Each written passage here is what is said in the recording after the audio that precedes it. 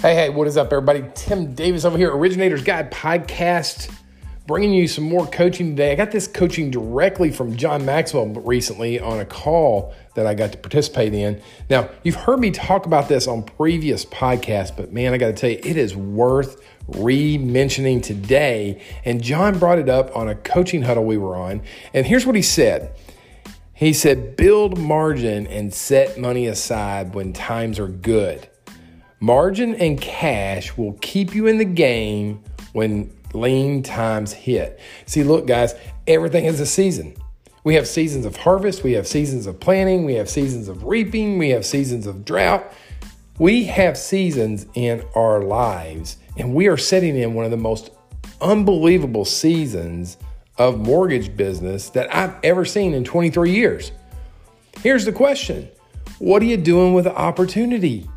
Number one, are you taking full advantage of the opportunity? Are you maintaining focus? Are you drilling in and capturing all the clients that you can right now? And number two, are you getting financially fit? You know, my coaching calls, I'm talking all the time to my clients about becoming financially fit this year. Here's what that means. Getting rid of consumer debt, number one. Number two, putting cash in the bank to reinvest in your business down the road. Number three, cashing in for your retirement, setting that up. So make sure that you are taking full advantage of this and building margin and saving cash. That's my coaching tip for you today, straight from John Maxwell himself. And I would say that he knows better than anybody. And he even said, look, he's in the speaking business. What's happening to his business right now? It's having to alter. He's having to pivot. It's having to change. And some of his speaking engagements evaporated.